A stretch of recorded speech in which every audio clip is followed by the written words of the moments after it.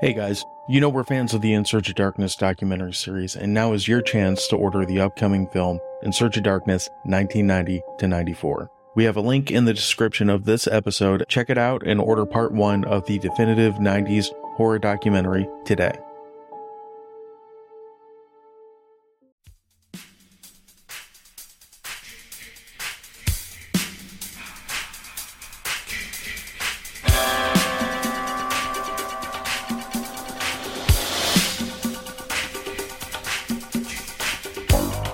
All right, welcome back. My name is John, and this is the Dewey Pod Monster Podcast. This is the original podcast about consumption in 3D, no less. And with me this week is the host of the Dewey Pod Monster Podcast. His name is Sean. Sean, how are you doing today? I thought of a new band name. I think I'm going to name them the Eyeball Poppin' Daddies. I like it. So there's a couple popped out eyeballs in what we're about to talk about. So if you're not aware, today is Friday the 13th, and we are doing our thing that we do around here. We're talking about a Friday the 13th movie. And if you've been keeping track, we have worked our way up to Friday the 13th Part 3, or Part 3D. This movie is the, believe it or not, third movie in the Friday the 13th franchise. You don't say. I do. Do you want to go into the plot? And do we even need to do a plot review on this? I didn't pull a review on I guess I can pull a review real quick. Go ahead. Let's do a plot, because fuck it. We don't know what we're into yet. There's this guy. His name is Jason Voorhees, and he stalks a group of friends who have just arrived to spend the weekend at a cabin near Crystal Lake. A little different this time. You know what's funny about that? It's just supposed to be on the other side of the lake, and it's less than 24 hours after Part 2. Forget the fact that, Jason found a Fantastic Sam's to go get a makeover at between Part 2 and Part 3. I think the best part of this movie is that near the beginning, well, it's not the best part by any stretch, but an entertaining part of this movie is near the beginning. They're watching Friday the 13th Part 2 on the TV. So Jason really beefed up between Part 2 and Part 3D here, I've noticed. He sure did. Hit the Planet Fitness. Yeah, well, took some, got swole, and I don't know why this one doesn't want to pull, so fuck the third-party review. We're going to just do our own review. Fuck it. We'll do it live. Fuck it. We'll do it live. Yeah, so this is the... Fucking thing sucks. This movie does not suck, actually. This is one of the... For me, this is one of the more entertaining movies out of the franchise. This is the first movie where, to me, this franchise really starts feeling like the Friday the 13th that we really know and love. It gets kind of campy, no pun intended. You finally get to see Jason looking like Jason. Coincidentally, which I didn't notice until this watching, at exactly 1 hour into the movie is when you see him first pop out in proper Jason garb. And unlike modern slashers or most modern slashers, you still, for the most part, can at least like most of these characters. They're not total pricks, at least. Some of them can be a little obnoxious, but they're not pricks. I wouldn't go that far. Yeah, they're all fairly likable, like you said. I think the only one that I would take or leave, more than likely leave, is Shelly. Shelly's kind of a crappy dude, but he's actually even not that bad. And I think it's funny that this is 1982. Yes. And by 1982 standards, Shelly is fat. I think by today's standards, that's like me right now.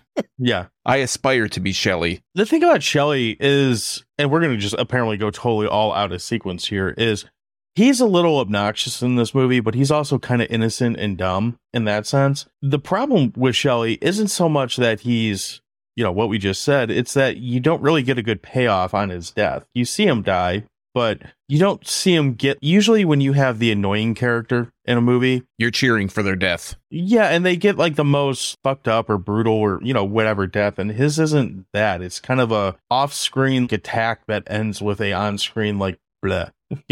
But we'll get to that, I guess. So let's step it back. Right. This takes place, like you said, within 24 hours of the finish of the previous movie, because the movie starts with them talking about on the police scanner or on the news or something about, some kids at the camp that have been slaughtered. And that's where we kind of start off, right? As they do. Yeah, we open with a convenience store and a guy that kind of looks like the dude from Bob's Burgers, kind of looks like a schluffy guy. And right off the bat, you're very aware that this is like prime 1982 3D. Like, this movie throws everything it possibly can at the camera. And I gotta say, like, the more I watch it, I kind of have a little bit of soft spot for that. Is it cheesy? Absolutely.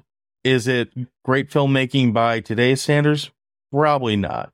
But watching it, I watched it 3 times this week because that's what kind of nerd I am. Like I said, I really like this one. It kind of leads to some different camera angles that you wouldn't see otherwise. It leads to some weird like hokiness, and it certainly scratches that nostalgia itch if you have any type of love for 1980s 3D, where everything was about coming right at you, because that's, you know, how they did it at that point. There's so many shots, and the opening scene is almost entirely composed to this, where they don't really throw stuff at the camera. They just slowly move it towards the camera and leave it there for like a good 5 seconds to really get the red and blue effect. And they do a lot of effects even outside of the 3D. I think you mentioned it. They do things that are kind of outside of what you would expect them to do in a Friday the 13th movie, like angles. There's a specific angle that I'm thinking of where the guy who walks on his hands all the time, there's a character that is always walking around. Oh, we're going to come back to that. They slice them, and there's just like an angle through the bottom of the floor, like a glass floor. But John, I want to ask you, what's your guess on how many 3D shots there are in this movie? Do you have an actual answer for this? I don't have an like 100% actual answer, but from my count, give or take, I have a general, within like 2 or 3, I probably have, and depending on what you'd consider like an actual 3D shot, I have a good idea. So for what I would consider to like intentional 3D shot, I'd probably say somewhere around 30 to 35. You're pretty close. From my count, I counted 28 individual times, and I think I'm counting the popcorn a couple times. There's a popcorn scene where popcorn's flying up into the camera, because it's like there's a break. You know, it shows popcorn, then it cuts away, then it cuts back to popcorn. 28 times. They utilized 3D to the fullest in this movie. Oh, yeah. They were full 1982 3D. And this is one of the first really big 3D movies that came out. If I remember right, this is before Jaws came out in 3D. This is before, like, this was like the, not just the hype, but the kickoff of the 3D phase. Or this particular iteration of, because it seems like 3D comes around like every generation. Like we have a year where it's like, well, we're trying this again, for better or worse. And this was the first one that really did it. And really to this day, I think it's one of the ones that kind of pulled it off better, because you can find 3D cuts of this with the red and blue and all that where it looks kind of weird and wonky. But even putting this in 2D, like, some of the stuff is unmistakable. There's, again, going back to the opening scene, you see a snake in New Jersey, of all places, like on a wire, on a wire connected to its face. Right. Like jump out at you in seconds. You saw, like I already mentioned, the clothing line or whatever it was, that it's some kind of pole that he has that comes right at you.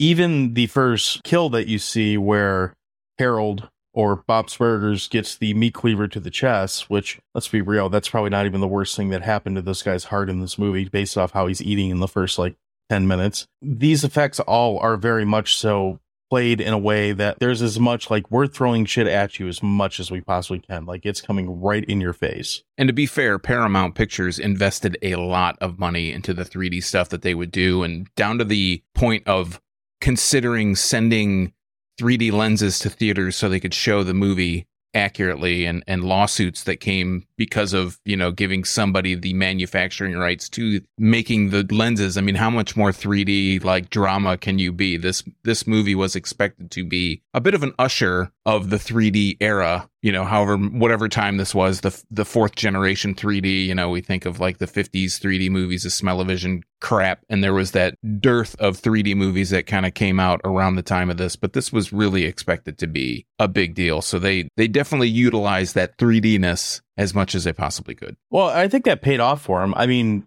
up until Freddy vs. Jason, this was the highest grossing movie in the franchise, and it's got a budget of about $2,500,000 roughly, and it made almost $37 million, which I don't know how you do that by, like, multiply that by 2023 standards, but it's a pretty good return on investment. And the other thing that I was kind of thinking of is that this movie, because of the 3D, it almost, and you alluded to it earlier when you mentioned that this is where we see the real Jason, you know, Jason becomes the real Jason, the iconic Jason that you think of. Yeah. The movie has a real kind of tonal shift from part 1, part 2. It starts to usher in this different, like, and you mentioned it, more campy kind of fun era of Jason. He's not just the killing machine. Well, he's not really the killing machine in the first one, right? But it's like, it's not so serious. It kind of is played for a little bit of that dark humor, those dark laughs. There's not so much of the stalking.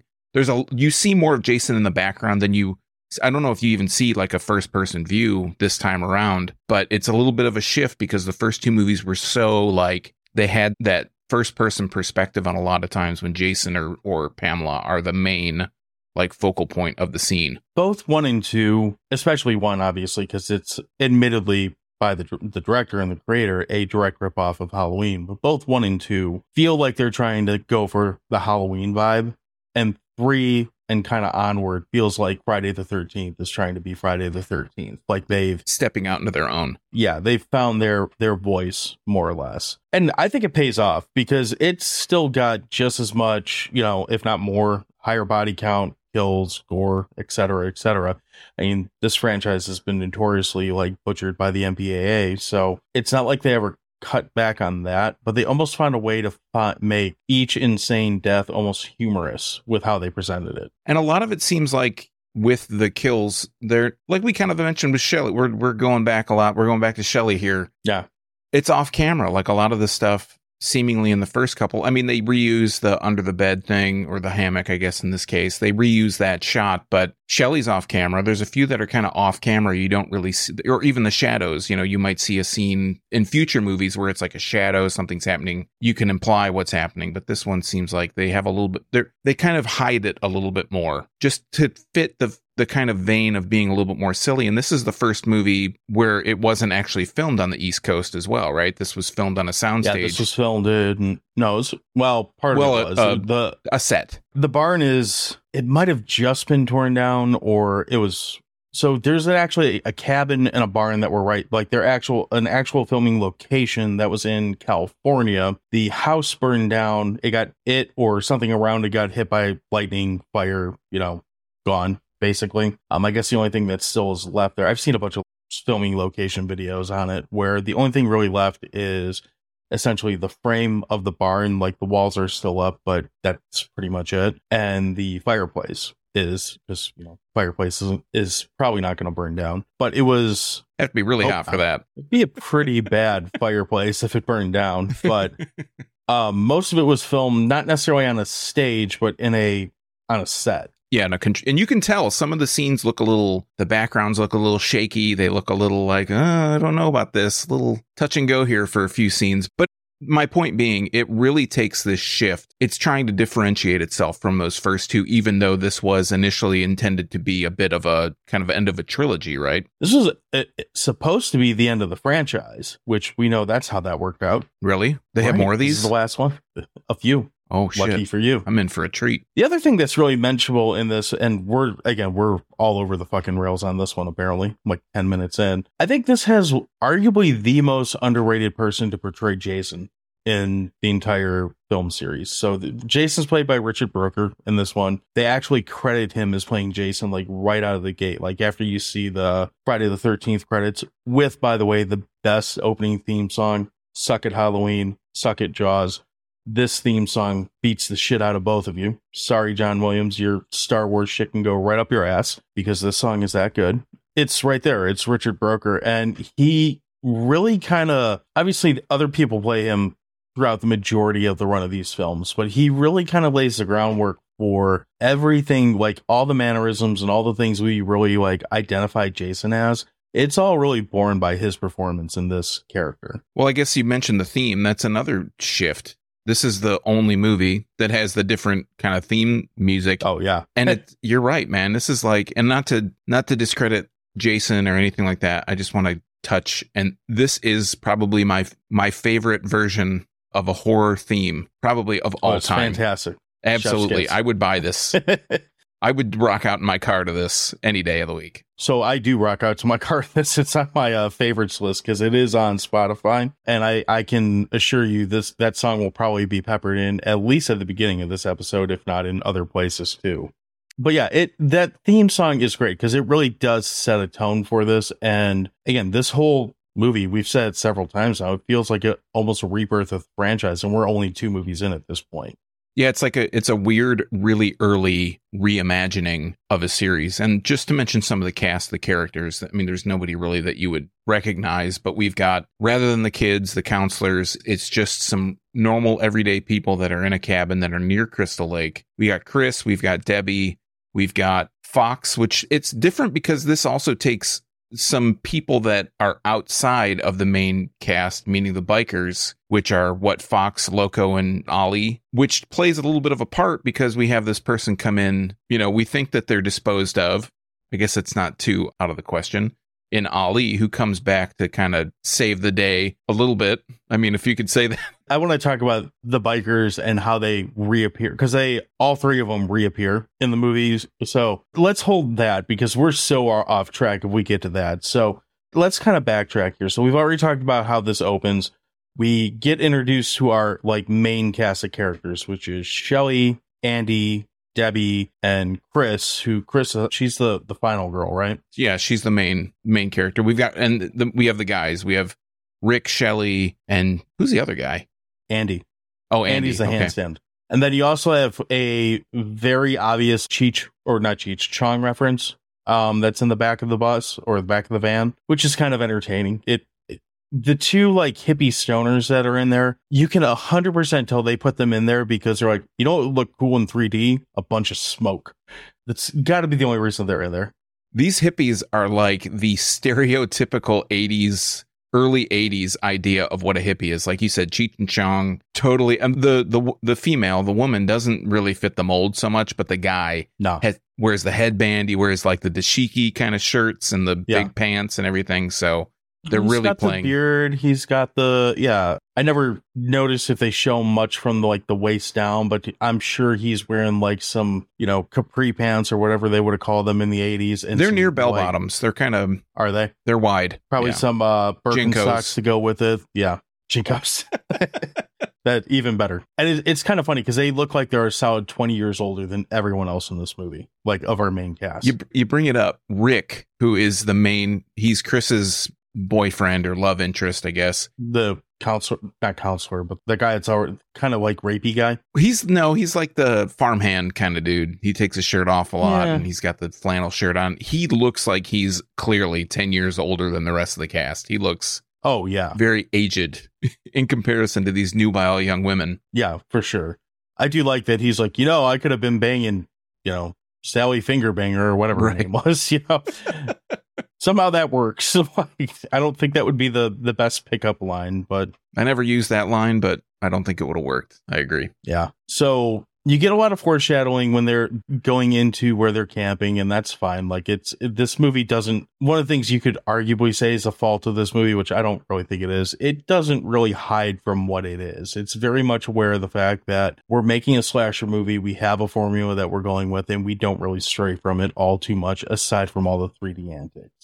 You kind of realize pretty quick, and I watched the trailer right before we did this, which I haven't seen in forever. They basically count down every dead body in the trailers. So, going into this, these are just the group of people that you're going to see get dead over the next hour and a half or so. And as soon as we get there, it's kind of the template is going forward for Friday the 13th movies. You get a group of young people, they show up, they start taking their clothes off and either finding bunks or jumping in the lake immediately or, something like that. It's summer vacation, spring break, whatever you want to call it. And, you get maybe 20 minutes of that. And then all of a sudden, Jason's like, what the fuck is going on? And he shows up and kind of throws everything off the rails. Right. It is a very slow burn because we go quite a while, about, like you said earlier, about an hour before we actually start to see any killing. I mean, any kills. Well, we have a few kind of minor characters. You see kills, but you see an hour before he's actually looking like Jason, which I do enjoy. It kind of builds, it's a little bit different than the previous movies because it kind of builds this suspense, or that this, you signed up when you bought your ticket to this movie, you signed up for seeing this happen, and it takes a while to get there, but there is a lot of character development that happens because that kind of killing comes so fast and furious in that last 30 to 40 minutes. Yeah, it does make these characters, for the most part, more like, even Shelly, who, again, it makes you kind of feel for him because he's not the inventor of the jump scare, but he, several times has these fake out jump scares on his crush or whatever she is in this movie. And, part of it, you're just kind of like, okay, that's kind of funny. We all have that guy that's, playing jokes or, doing tricks on their buddies. Maybe not to the extent that Shelly does, but the guy's he's got a fake axe hatchet with a little bit of his own kind of hair texture built into it that he can put on his head to make it look like he's got a hatchet in his head. So yeah, I think he went a little bit above and beyond. And he has a legitimate harpoon and wetsuit. You bring up the harpoon. Is this the only instance that we see Jason use a bona fide projectile for a kill? Does it count if you throw like an axe or a knife or something like that? No, I mean something that is in the spirit of a gun. It's the only one that comes to mind. Yeah. I mean, he's got like 140 kills throughout the whole franchise. So it's no sleeping bag. Right. No, and that was done 3 times, and that kill was done best in a dream sequence, so it wasn't even really a kill, but we're like 10 episodes away from that, so we got a ways to go for that one. So let's just kind of cut to it. So like we said, we go through this period where we see these kids, doing their thing. We have the things. typical young adult teenage thing, and then kids start fucking and kids start dying. That's really where this movie goes, and it executes well. So we start seeing some of, I'd say arguably my favorite kill of the entire franchise is in this movie, and we already touched on it a little bit, but we see some stuff like, you start with when you see Jason, he finds Shelly's harpoon gun, and you get what I can only assume would be a really like mind-blowing 3D effect in 1982. Now it looks a little like dated, but you get to watch a harpoon literally come right at your face and go through this chick's head and blow it out from the back. And again, it looks dated, but for someone who likes practical effects and someone who has a soft spot for 80 slashers, I mean, I'm not going to get up and cheer, but if I was going to find a movie to get up and cheer for, this is the kind of thing that we want.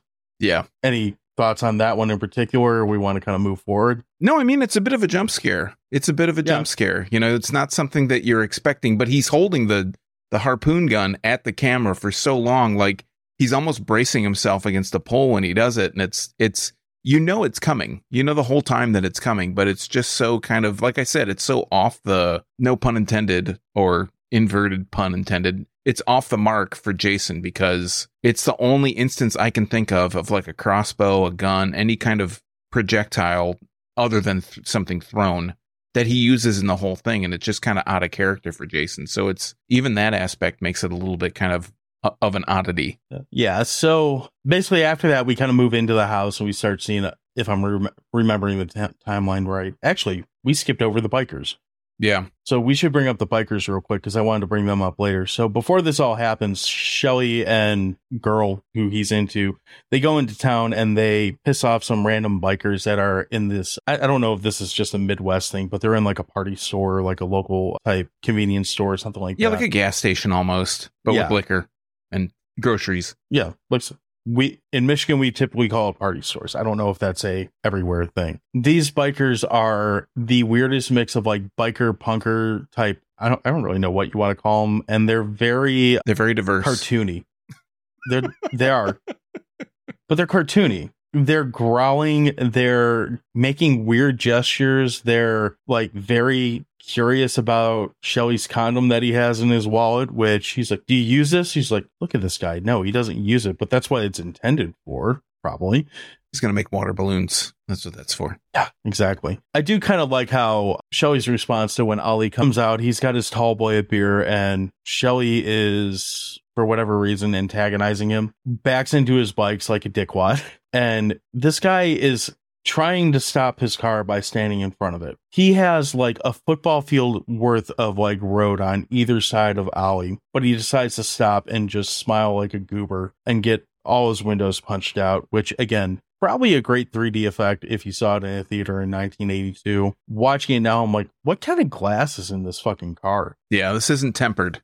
No, he goes through with like no issue at all. Anyway, so that leads to them getting away, and the bikers follow them back to to Camp Crystal Lake, or where we're checking up for the night. So we get a couple bodies that drop before that, and frankly, they're kind of unimpressive kills for all 3 of them, really. They're very heavy on the 3D, except for Ollie, who just gets the shit beat out of him for a good... He basically just gets bludgeoned. Yeah. And you expect that he's down for the count. Right. And then you have Loco and Fox, who both get impaled with different pitchforks, and that's fine. Like, we're not really too worried about them. They're kind of shitty people, so you're like, yeah, well, shitty people gotta die. interesting because they come back later. This is why I find them interesting. So anyway, fast forward back to after all that shit. We're back in the house. We've got a few bodies under our bloodlust is going. Let's go see some TNA because it's Friday the 13th movie. And I got to say, the handstand kill, which we talked about, this movie does so much like legend building for the character of Jason. And the first time I saw this movie, like, do you ever sit back and see a kill and just hold yourself and be like, holy shit, that just happened? It's such a brutal, like, cut the way. So Andy he's, for whatever reason, he's walking on his hands because I guess that impresses, his girl or whatever. That's some 1982 behavior. Yeah. I feel like that was a lot more prevalent back in the day. And he does it several times before he finally gets told not to do that, very bluntly. He gets told not to do that by Jason. Right. By the way. The way it plays out is just, it's so perfect. Like he handstands out of the bathroom like a dingus, and you see him kind of walking, and he's upside down. So he looks up like towards the ceiling, and boom, there's Jason. And you just see him go full hand over his head straight down. And it looks like the most intense hack, like you're trying to split a oak tree with one slice of a machete. Is how hard he hits him. And the sound effect work is perfect. It's like they mic'd the floor so you would hear whatever they filled his body with make this really good thud. And you don't even really see the full aftermath of this until like 2 or 3 scenes later. But it's a great little like pop-up jump scare kill. And again, it's one of those, it's coming, but the way they do it is, again, to me, it's one of my favorite kills of the entire franchise. I mean, it's brutal. It's definitely brutal. Like you said, you don't realize the full extent of it until a couple scenes later when you see Andy and he's split in half, and it's like shit. Stuffed in the ceiling worse. Yeah. You wonder because Debbie comes out of the shower. This is, and again, you kind of, again, alluded to it, but the TNA factor, this is the only part where there's really any nudity. Debbie is the only woman that you see with any kind of nudity. She leaves the bathroom and doesn't see any of the aftermath of this until she does. So it's very brutal and very, very swift. It's a cool reveal, though, when she does see it. I mean, there's a little bit of early fan service because she's sitting there reading a Fangoria magazine, and I'm sure anyone who's listening to this episode has a little bit of a soft spot for Fangoria because it's what we had back then. And all of a sudden this little bit of blood starts dripping on her. She looks up and sees his body cut in half, intestines everywhere, and then that's where you get the little either stealing, homage, whatever you want to call it. It's very reminiscent of the Kevin Bacon death from the first movie, except instead of an arrow, it's straight up machete through the chest. And they do a pretty good job with the effect because you see it pull her, obviously it's a prosthetic, but you see it push her skin and kind of it's not nearly as effective as the kill. He must have dulled it cutting Andy in half, but it's an effective effect, and it just works really, really well. So once Debbie meets her end, then we start to kind of move on to the hippies. And it almost seemed, when I watched this, it almost seemed like they were in a separate cabin, almost. The two hippies, yeah. Chili and I can never remember what the hippie guy's Chuck. Name is, but Chuck. Okay, Chili and Chuck. Why not? The power goes out or it flickers out or whatever. So Chuck goes downstairs to check what's going on. And Jason's down there. He gets, I don't know, very unceremoniously taken care of. He just gets zapped into the fuse box or whatever. So the rest of the movie, the power is pretty much out in the main cabin. And that's when Chili meets up with a deceased Shelley. And Shelley's known for being this trickster throughout the whole movie. So she doesn't take it seriously at all. Yeah. I think the biggest problem with Shelley's death is it's just so unceremonious. Yeah, like, very unceremonious. You almost, again, I don't know what, like, I'm not a creator of film, obviously. I don't know what you do to like give Shelley a proper death, but have Jason throw him through a window with an axe that was in his head that he started with, or one that's similar to it, or something, more than the stereotypical like because his throat's been cut and then he just falls out in the kitchen. It's not great. Like the sound effect.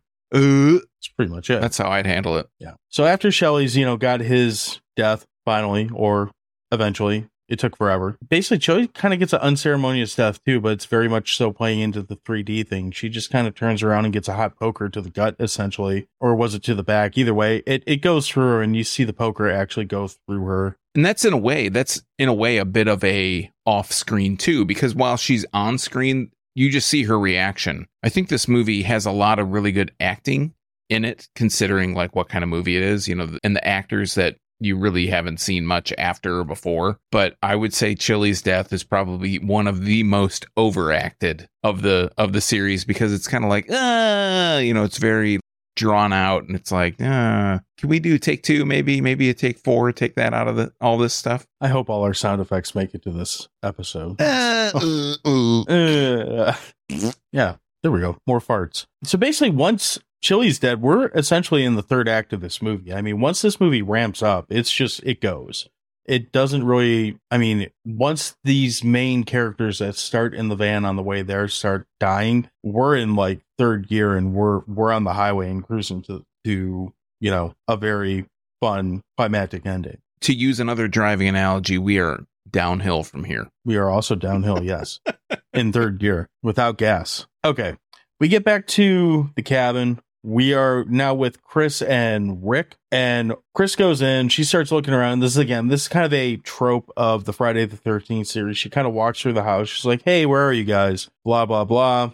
Starts walking around, starts realizing all of a sudden Jason has had some time to clean up. He stuffed bodies in random places, and she eventually finds one or two of them. She screams like a moron. Jason knows where she is, and he's like, hey, something's home, better go fuck him up. And he does. He grabs Rick first, and he gets one of the more memorable deaths. I think it's one of the more cheesy deaths in the franchise, honestly, but it is memorable because of what he does. You get a really cool shot where Chris comes outside first because she's looking for Rick. And you're looking, basically the door is right at the corner of the cabin. She's outside and she's looking around. It's dark at this point, so it's not as easy to see everything. And Rick is just around the corner, but Jason's got him. So Jason is like hulking over him. I mean, he makes Rick, and you find out later that he's on a step, but he looks like he is just a silverback gorilla in a hockey mask, just like holding Rick down so he can't move or scream or anything. And she goes back inside because she doesn't think he's out there, apparently. And you just see Jason pick him up by his skull, squeeze, and pop out an eyeball, crushing his skull, and his body just goes limp like a rag doll. It's an interesting effect because, again, it's 100% just totally leaning into the 3D. You can see the wires or the hole that comes out. It's very... If you go to Spirit Halloween... this is coming out in October. So if you go to Spirit Halloween, you'll probably find a head that does something similar where it pops out an eye and goes blah, blah, blah, blah. Whatever. I made another sound effect. Another sound effect, yeah. For the real. Yeah. But I would bet that if you were to poll people who've watched this whole franchise, this death probably comes up a lot as one that's more memorable. So another first, and you're the resident expert of the series. Is this the only time that you can think of off the top of your head where Jason holds someone so that they can't alert another victim? Because in my mind, what Jason does basically is he's just a killing machine. It doesn't matter who it is, where it is, what it is. He's just like singular focused on killing everything.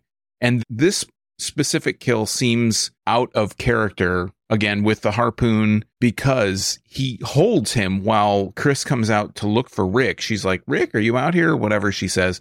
And Jason's basically muzzling him so he can't make any noise. And it just seems kind of really out of character, especially if this just being a 3-movie series so far. There has been nothing where it's been like, don't alert the other characters in the movie. Yeah, I don't think so. But there's another interesting part that's kind of right after this that's also very out of character, that it kind of makes it play like they were trying to take Jason into a more human character, because he also feels pain in this movie.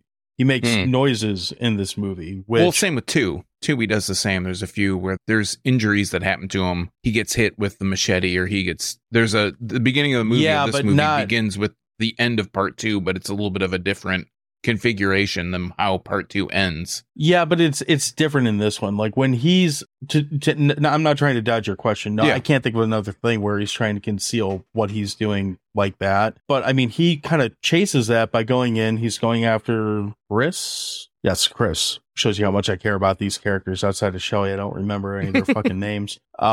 So he goes in to go after Chris, and Chris pretty quickly realizes that he doesn't go in right away. First, Chris goes back in the house. Rick is dead. That's fine. we have like the haunted house windstorm going on where every door and every window in the fucking house is opening and closing randomly. And if you know anything about Jason Voorhees, you're in a room with a lot of windows. Jason doesn't fucking like windows. Someone's going through that window. And they build it up actually pretty well because again, you bought a ticket, you know what's coming. They probably go a solid like 40 seconds before they finally like hurl Rick's dead ass through the window. But when they do, it pays off really well because you get a really good shot of Jason finally appearing. It's dark, but he's well lit and he just looks menacing as fuck. And at that point, Chris knows, like, I better run. She goes upstairs and she starts kind of barricading herself in and getting ready to fight back. And she knifes him a couple times, first in the hand, and you actually hear him make an audible noise, which I don't remember. I mean, he might have made a little bit of a grunt, but not like this. He almost says owie, owie, owie, and like backs off for a second. You know, she goes through the door and she starts kind of hacking at him with this butcher knife. It's like something like that. And he's actually on the defense for a second. He's making noises. He's hurting. And she ends up hitting him in the knee. And again, he spends a solid 20 seconds like owie, owie, owie, ooh, ooh, ee. And then, you know, kind of gets back to work. But it's another character change for Jason that really never comes back up in any other point in this movie. Yeah, he definitely shakes it off because that seems to wound him for a bit, but he's chasing Chris after that scene through the woods and he's like full out, you know, running down hills and uneven ground, and it's as if it doesn't affect him. But at the time, like you said, she's backing him down with the knife, yep, like swiping it at him, and he's like backing up. Whereas I think forward in the series, he's impervious. He's just the unstoppable force after this point. You know, if you really want to like nerd out and read fan theories, which I don't, but I've seen them because I'm terrible. Because you're that nerd, but you're not that much of a nerd. I can respect that. No, you know, I spend a lot of time in front of the computer at work, and sometimes you see a title and you're like, yeah, let's read this because I'm sure I'm going to agree with this. I've seen people say like, oh, he just didn't have full power yet. I'm like, because he's like a mini boss Goku. At this point. He's like Goku from Dragon Ball Z. He needs to charge up. Yeah, well, and that's essentially the argument that I've heard. I just think that the simple answer is this is just how they wrote the character in this movie. Get the fuck over it. It's at this point in time, this is what he was. He was not quite the monolithic character that he becomes. Yeah, the man machine. Well, I mean, if you really want to like split hairs, by the 6th movie, which he's not even in the 5th movie, he's a fucking zombie, so he shouldn't feel anything. So anyway, like you mentioned, the chase is on at this point. She decides to go out a fucking window for whatever reason. Jason's chasing her.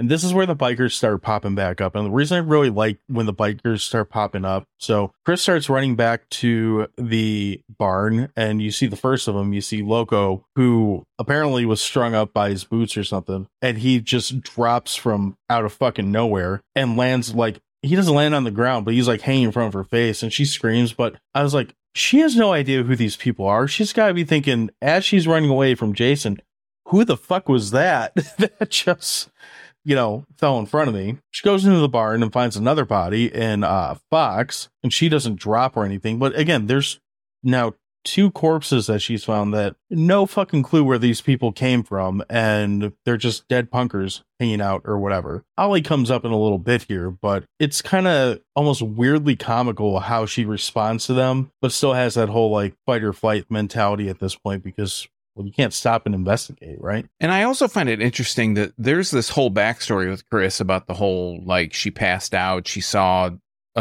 we assume it's Jason, that's how it's presented in the flashback. Yeah. And possibly sexually assaulted by this person. I mean, it's not really said by those specific words. Yeah, but it's very much implied that Jason is the person that does this. And she's, you know, this is her house. This is her parents' house. But she doesn't have any place in the woods that she can go to kind of get away, like hiding spots, you know, little places that you can go. Like my kids are not, well, I have a teenager and a sub-teenager, right? A preteen.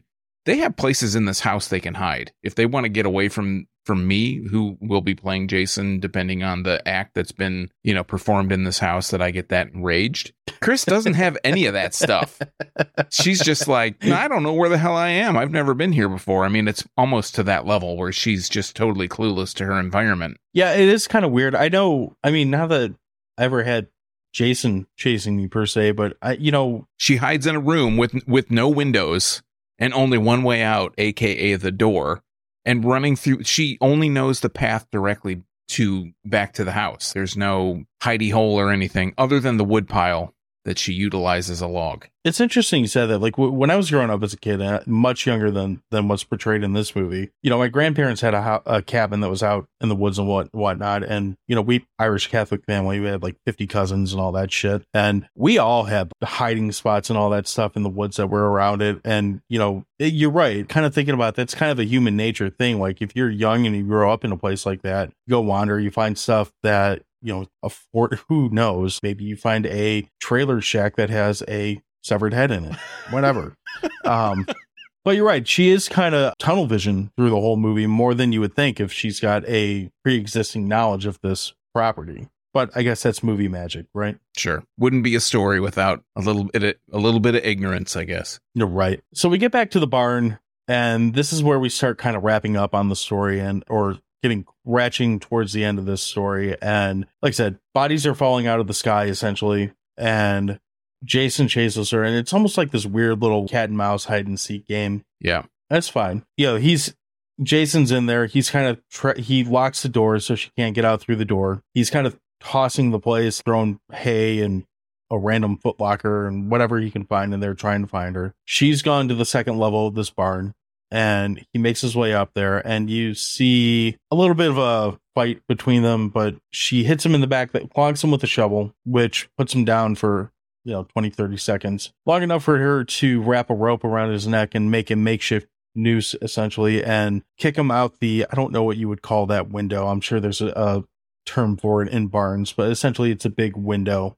We are not barn experts, just for the record. Oh, yeah, clearly. She pushes him out of that, and you get actually a really good camera shot of, obviously, a dummy being lynched. Like, it looks legitimate, though. Like, it's well shot. And we're led to, unless you've seen a slasher movie before, we're led to think this is the end of the movie. Any normal human character, this would be the end of their existence. But this is a slasher movie, so we know there's at least 2 more endings coming. So she's in there and she's a little hysterical. She's crying, whatever. She makes her way back down there. They spend more time trying to open the door than I thought was necessary, but whatever. Open the door. And of course, there's Jason looking kind of like an action figure in the noose. And what do you know? He gets up, and what I like about this, unhangs himself. Well, that's what I like about it. Instead of just grabbing for her right away, he gets up, he pulls himself up, making eye contact the entire time to show his dominance. Takes the mask off. Yeah, like he fucks with her. It's kind of an interesting play. Yeah. So he gets out of the noose, and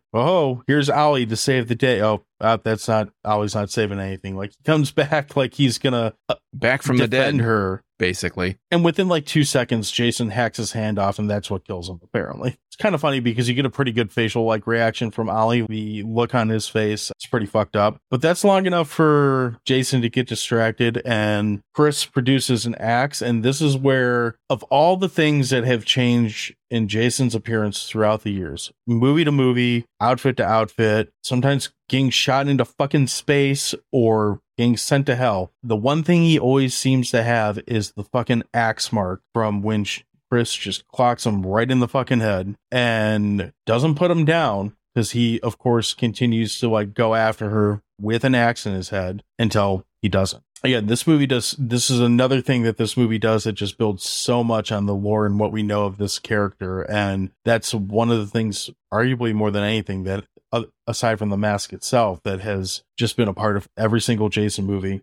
past this. I think it's not in the remake. Anyway, so yeah, it's a pretty cool quote unquote death for Jason in this one. He lies down, takes a nap for a while, and then we do the shit that happens in, thankfully, this is the last movie that it happens in, but we have to do another fucking dream sequence because why not? It wouldn't be Friday the 13th so far without it. But we get a twist. We don't get Jason that comes up. Yeah, so there's almost arguably 2 different dream sequences that happen. It's like 2 different pieces of this same dream. Right. Spoilers if you haven't had this movie spoiled already. The first thing we see that happens is, again, it's very homage to the first movie with Alice, I think is her name in the first movie. She gets in the canoe and she's just gonna go take a nap in the middle of the lake until sunlight, I guess. And it's pretty much what happens. And this time, instead of Jason popping out of the water as a kid, which what's a much, much more effective scare, Jason's mom pops out of the water with a body that looks very rigor mortis, I guess. Is that a word? She got very stiff arms. She's got like mummy arms she's a mommy. I'm leaving that in. That's fine. I don't know. I don't really like how she looks in this. Like, she looks like they made a mask out of paper mache and a lot of left water. It underwater for 2 hours and said, it's good enough. Just put like a gummy worm on it and call it a day, you know? It's almost Medusa-esque. She's got a couple snakes coming out of the face, and it just tonally doesn't really match the rest of the movie. No, and for a movie that, again, it kind of embraces some of the campiness and all that stuff, it looks like they said, what can we do with our last $200 and kind of make this a shot that we don't really need? So that happens, and that's okay, fine, whatever. But then we wake up in the boat again, and I think this would be a better ending. There's only 2 endings of the 3 in this that you could have. I think this would be a better ending, where she wakes up and she's looking around and it's all kind of quiet and whatnot. She looks over to the house and she does like a double take, and we go back to a window on the house and you see movement in the house. You see this bald, bloody kind of pig face. It's like Man Bear Pig from South Park is up there. Basically, Jason is in the house. He's bloody. He looks like he's taking an axe to the face, and he kind of points at her and says, you, essentially, and he presumably runs downstairs. I don't remember. I think he like kicks open the front door and it essentially goes after her, and she wakes up again. This is where I would have cut the movie. I would have basically let him run at her, get to about the water, and just kind of cut to black and let it leave there. You know, roll credits. And then we have one more ending where she wakes up again. And this time the cops are there. You kind of see not all the destruction, but you essentially see the barn again, where Jason's laying there with the axe in his head and he's presumed to be dead. And the cops take her away and she's hysterical. She's screaming and laughing at the same time, and the cops are essentially saying, well, maybe we shouldn't have opened camp, like allowed people to stay at this camp less than 24 hours after this other mass murder where we didn't find the killer. And well, no, fuck it, let's go get a coffee and some donuts. That's where we kind of some donuts, and then we kind of just get like a very still shot of a very dirty lake. Well, we get Jason too laying there. It's like a pan or it's a zooming shot of Jason, mm-hmm. And you almost kind of expect, knowing what we know now, obviously 20, 30 years removed, 40 years removed at this point, you kind of expect him to twitch or do something to move, but he really does. He doesn't. He lays there very still, and then it fades out, and it's like, what's to come. The thing watching it now is that all the lore, all the legend of Jason, but at the time of this movie, it's very much presented as if this is the end. There's no more. Jason is what he is, and it's over. But of course, hindsight being 2020, we know we have another 40 years of this character to come. The next movie is called The Final Chapter. Right. That was clearly the final movie that they. So yeah, that in a nutshell is Friday the 13th Part 3D. Let's fire up the grill. We're camping. Let's get some hot dogs. So You want to go first? Yeah, I can do it first. All right. What I like about Part 3 is that the whole thing, it just, as we mentioned throughout this entire episode, it feels so much less serious than the first 2 movies have been. They take themselves really seriously. This one's a little bit more campy, even though it doesn't take place at a camp. And I think the 3D element helps add to that, because how serious can you take a 3D movie where we said around 30 times they're poking things at you, you're looking at it and there's just these elements coming out of the screen. You kind of have to go into it understanding that it's not going to be super serious. We get to see Jason get his mask. He becomes that iconic character. We get to see Jason do things that he's really never done before or since. He muzzles a victim. We get to see him use a projectile, stuff like that. He is just buff as fuck. And Part 3 brings us the best theme song of the entire series, maybe of every horror movie ever. Just for those factors alone, I have to give Friday the 13th Part 3 7 poppin' eyeballs out of 11 hot dogs. This is honestly probably one of my favorite of the entire series. So yeah, I agree with everything you just said. Like I have no argument there. For me, this is, of all the 12 films that we have to date, there's second only to one other film, which will be the next one we talk about. Spoiler, but you'll probably forget that by the time we get to that. This is the movie that I go back to the most out of the franchise, though. This is the one that, like, I don't really know what I want to watch. I know I want to watch a horror movie. I don't really want to overthink it. This one is a fun one to turn on. Like, as soon as I hear that theme song pumping, I'm like, I'm in. Like, I'm sold.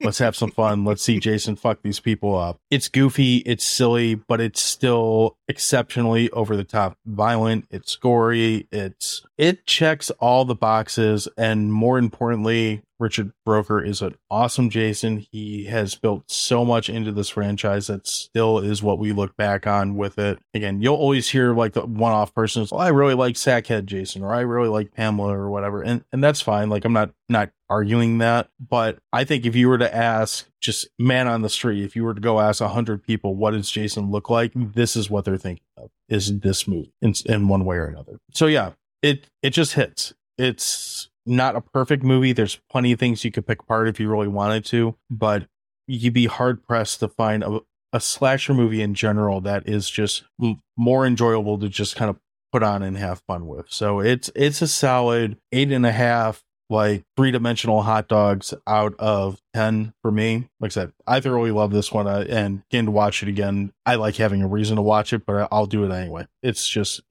too easy to go back to for me. Yeah, I'm really looking forward to going back to watching 4, because it's been so long since I've seen it, and it's just kind of cool that we know what's going to come up next. And I think probably 4 is it holds a special place in my heart, and I know it obviously does for you. It just has all these elements to it because they totally play it up to be this final thing. Just like they played 3 to be this final thing, but 4 just has even more to come. So it's kind of exciting that we've seen 3, and 3 has been so good, especially considering, 1 was really good, 2 was good. Sure. 3 is like another high watermark. 4 comes up. I think it's another super high watermark. So lifts all boats, right? Well, yeah, and I'm not going to sit here and act like this, those tides go down too. But yeah, it's they true. Haven't yet. That's true. They haven't yet. And, this movie and the first 4 of these movies, like, I don't want to say I wish they would have stopped at part 4, because there's so many good things I like about the movies that come after that too. But the first 4 really feel like, what would you call that? A quadrilogy or something like that? They almost feel like, if we go by the Alien example, it's a quadrilogy. Yeah, they really feel like, if you take continuity out of it, which is dumb, they feel like a really good, like, just, you want a one day or one night binge to go through. That's a really good 4-movie run, just keeping the same universe with the same non-existent rules and kind of have some fun with it. And they all have a distinct tone that just works really well for each individual film, where I do think they definitely feel like their own chapters. Each one feels like, chapter 1, chapter 2, chapter 3, chapter 4, and then that's one book, and then we move on to the second set of books. Yeah, and I don't think that's the same with the second set of books, and that's a whole different conversation for a different day. But so far, this series, again, I don't think it's hard to see why not just myself, but so many people have such a love for this franchise. So that has been Friday the 13th, part 3 in 3D. Thank you for listening to that. So we will be back at our normal time on Tuesday morning. So this is a one-off. If you haven't figured out by yet, we will be dropping one of these on every Friday the 13th until we run out of Friday the 13th. And maybe we'll do one on Saturday the 14th, because there is a Saturday the 14th movie. We'll see. Anyway, in the meantime, if you want to keep up on that, if you want to follow us and do our normal shenanigans like Question of the Week and whatever else we got going on, you can do that all over the place. Our website is at crap.town. And then you can also follow us on social media at Doogie Pod Monster on X, Facebook, Instagram, Threads, Slasher, etc., etc. We'd also really appreciate it if you subscribe to our YouTube page. We're trying to do more stuff there, and give us feedback on those. Let us know what you want to see, be it video or otherwise. And Sean, tell us some other stuff. What am I forgetting or not saying? I was just going to say, if you like this episode, go back. We did 2 other episodes for Friday the 13th Part 1 and Friday the 13th Part 2. Obviously, all going out on Friday the 13th whenever those occur. Other than that, you can check us out at youtube.shit. Not youtube.shit. You can check me out. It might be. It could be at this point. You can check me out at youtube.drafttherapy.com. I cover Michigan beer. I haven't done it in a while, but that's what the channel is mostly about. Other than that, you can check me out on all social media at Draft Therapy. And that's it. So cue up the awesome music, which is going to be intro and outro, because why not? We will talk to you on next week. Cheers.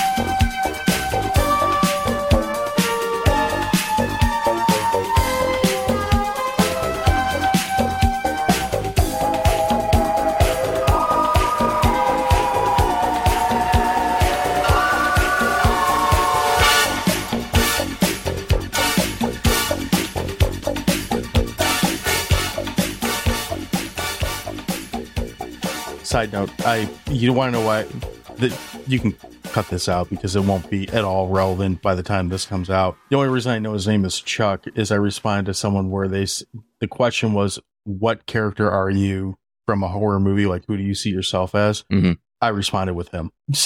Sitting on the toilet smoking weed.